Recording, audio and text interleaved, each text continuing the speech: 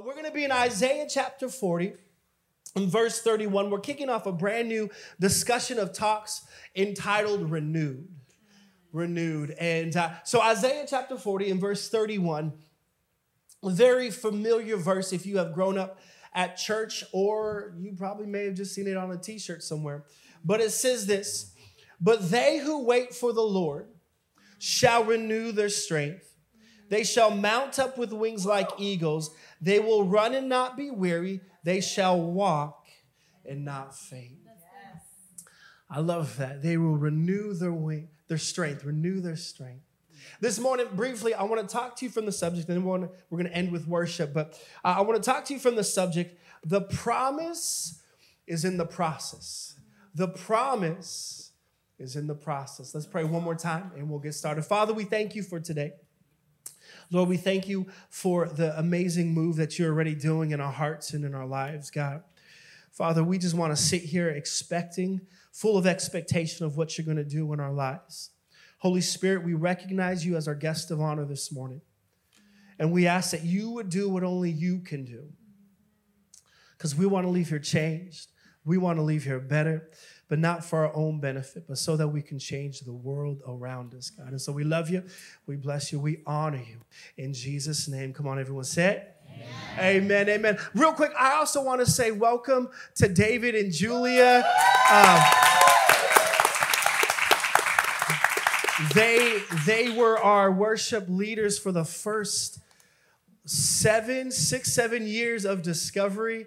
And they moved to Vacaville, and they're serving at the Father's house in Vacaville. We love the Father's house. But it's always great to have just a family with us. And so thank you guys for being here. So with that said, let's talk about New Year's resolutions. Because we are 4 months in, and by now, if you have not done your New Year's resolution, friends, you might as well just give up. Wow. Feel blessed? Let's pray. I'm just kidding. And so New Year's resolution, I don't know what yours is, but every year I have a New Year's resolution, and it's always to look fitter. It's always to look buffer. It's to have a six-pack. It's to have, you're like, that is my New Year's resolution every year. And as you can tell, shut up. New Year's resolution. I remember one year in particular, I was really gung-ho about this New Year's resolution about being fit. And so I borrowed, y'all probably don't remember this, P90X, Tony Horton. Yes. I remember my brother-in-law had P90X. I was like, bro, can I borrow P90X? He's like, yeah. And I got excited, y'all, because Tony Horton said I can do anything for 20 minutes. And I remember watching the testimonial videos of like a before and after picture. And they're like, this is what I was, but this is what I am now. And I'm like, I got you so excited. And so I bought the little stretchy bands. I bought the headband. I was ready to go. At the end of 90 days, I was a bit frustrated because, friends, I looked the same. I didn't have a six-pack. I didn't have bigger biceps. It was just same old John. And I remember thinking like, man, but I was supposed to, like the promise was for me to look like this. But I knew that, I knew what the problem was. The problem was that I missed a few days of P90X, like 60, okay? But I was faithful for 30, so I did like P30X. It was like an expedited version of P90X. But I realized that the promise of me looking good was directly correlated to me going through the process of 90 days. And what I discovered and what I realized is that the correlation of a process and promise. In fact, let me say it this way. The process always unlocks the promise. The process always unlocks the promise. But here's the problem. I hate the P word. Like I cringe when people say process. I'm like, because I don't want the process. I don't have time for a process. Like I need it now. I want it now. And if you're like me, you're sitting here this morning or watching online and you're like, John, I don't like the process either. Well, we are in good company. But what I've discovered is that as much as I don't like the process is necessary. The process is vital. Because the process unlocks the promise. And it got me thinking, like, I wonder how many, if in fact the process unlocks the promise, I wonder how many of us, we've negated a promise simply because we were not, we weren't sticking with the process. Like I wonder how much better my GPA would have been if I stuck with the process of studying and doing my homework. I wonder if I could have had a promise of a higher GPA, higher than 1.87. You know, like, if God knew what he was doing. Like I wonder if I stuck with the process, if there would have been a different promise. Like I wonder if this promise of me climbing up the corporate ladder of a different occupation or a career, I wonder if that promise could have been reached if I was faithful in the process. Yeah. If I was faithful in showing up to work on time. If I was faithful at honoring my boss. If I was faithful of just being there every day. Like I wonder if the promise would have been different if I was willing to stick with the process. And so as there are physical applications to this concept, I genuinely believe that there are spiritual principles as well. In fact, the verse that we read in Isaiah chapter 40 and verse 31, it is a verse that has a process and a promise. This verse, Isaiah verse 40 and 31, it's full of a promise. And the promise is this. It's a promise of renewal. It's a renewal of strength. It's a renewal of a clear vision. It's a renewal of endurance. In fact, this word renew in the Hebrew, it implies a positive change that happens because of something else. So this idea, when in Isaiah chapter 40, 31, it says that will renew their strength. They will rise up with wings as eagles. They will walk, they'll run and not grow weary. They shall walk and will not faint. Y'all, that's the promise. There's a promise of this renewed strength, soaring with wings as eagles. It's renewed vision that I can see a perspective that I could not normally see. It's a renewal of endurance that when I feel weary, that I can run and I can be full of strength and running with endurance, whatever God has next for me. But I have to understand that this promise is directly tied to a process. And when I don't understand that this promise is tied to a process, when the promise doesn't work, I become frustrated. And I begin to look at the promise and say, promise, you're broken. But the promise is not broken. It's just that I neglected the process that unlocks the promise. And so if process unlocks the promise, and the promise here is renewed strength, vision, endurance, then I better understand what the process is to get there. And you know what the process is? It says, those that wait on the Lord. Woo! Let me tell you, if there's anything I hate more than the P word, it's that W word. If there's anything I hate more than process, it's me waiting. I ain't got time to wait. I don't want to wait. But the text says those who wait on the Lord, they will renew their strength. They will mount up with wings as eagles. They will run and not grow weary. They shall walk and will not faint. So if I want this promise, then I got to learn to just wait on the Lord. Yes, so good. Preach it. But it's hard, y'all. Waiting is so difficult. Waiting doesn't even make any sense a lot of the times. It's like, I don't want to wait. I just want to go.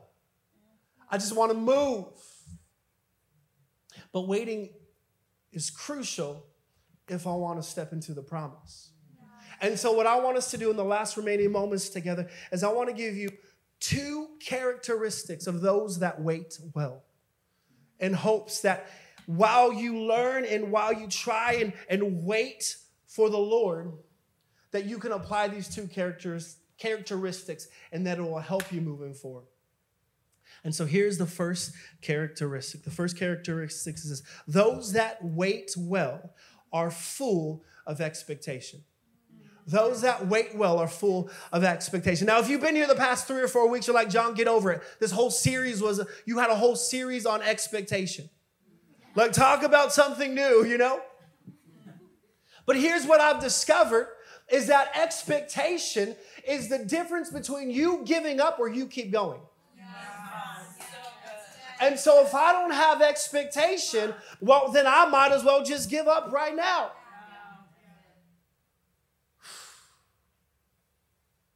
Full of expectation. I got to be full of expectation. It's the game changer. It's the difference maker. Full of expectation.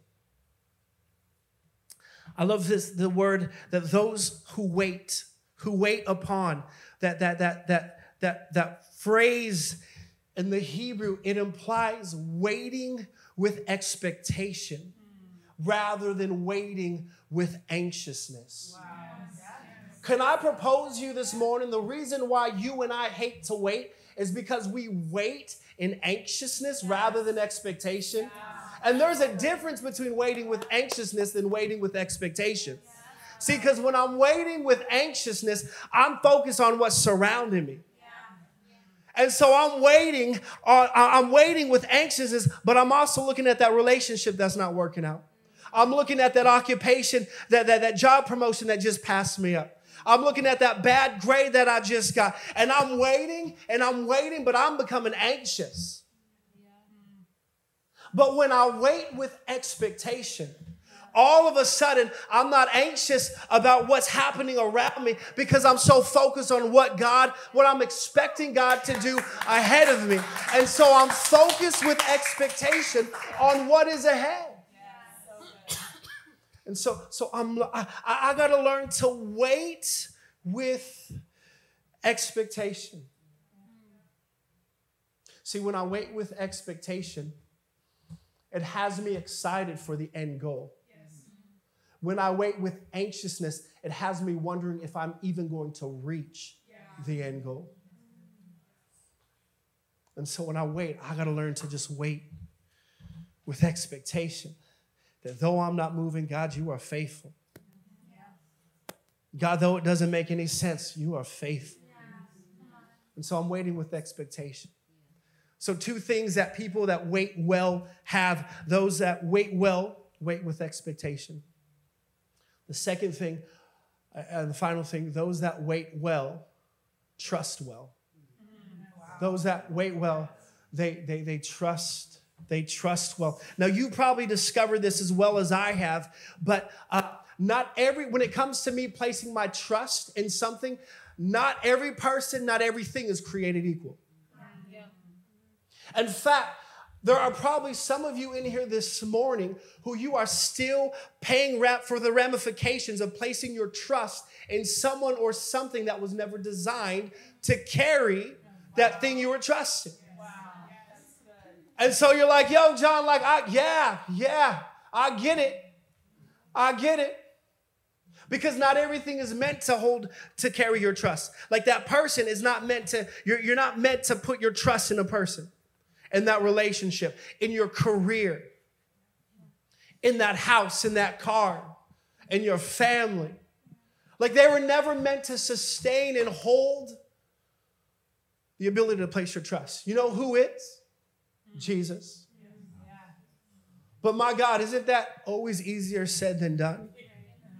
In fact, when I said Jesus is the answer, ding, ding, ding, some of y'all, there might have been a little pushback.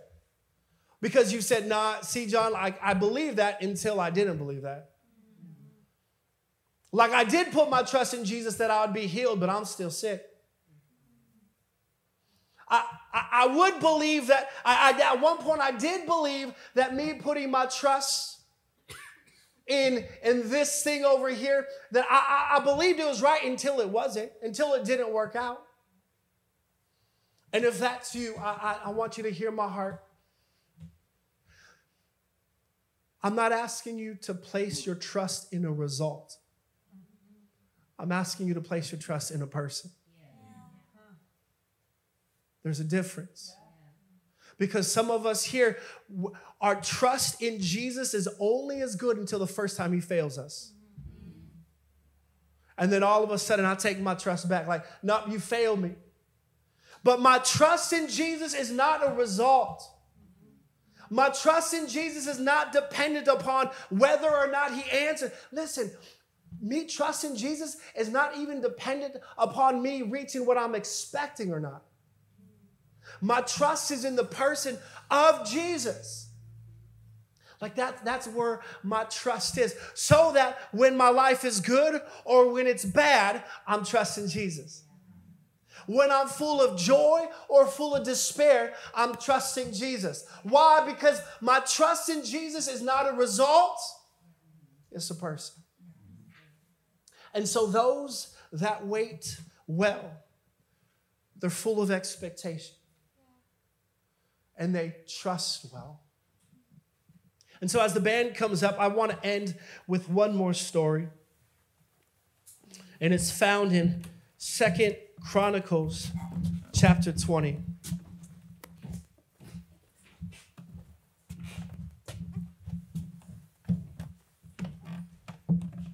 Second Chronicles chapter 20. This is a story. This is a story of waiting well. I took your microphone. Oh, you got a microphone. Dang, awesome. It's a story of waiting well. It's a story of this guy named Jehoshaphat, King Jehoshaphat, the king of Judah. And what I love about this story is that he is about to collectively get attacked by 3 different kingdoms, 3 different enemies. And King Jehoshaphat does what every great leader does. He says, God, help! I don't know what to do. And one of the elders in the community, in this prayer that King Jehoshaphat was offering up to God, one of the elders began to speak on behalf of the Lord. And that's what we're going to read this morning. 2 Chronicles chapter 20 and verse 15. He said, listen, King Jehoshaphat, and all who live in Judah and Jerusalem. This is what the Lord says to you. Do not be afraid or discouraged because of this vast army. For the battle is not yours, but God's. That's for someone this morning.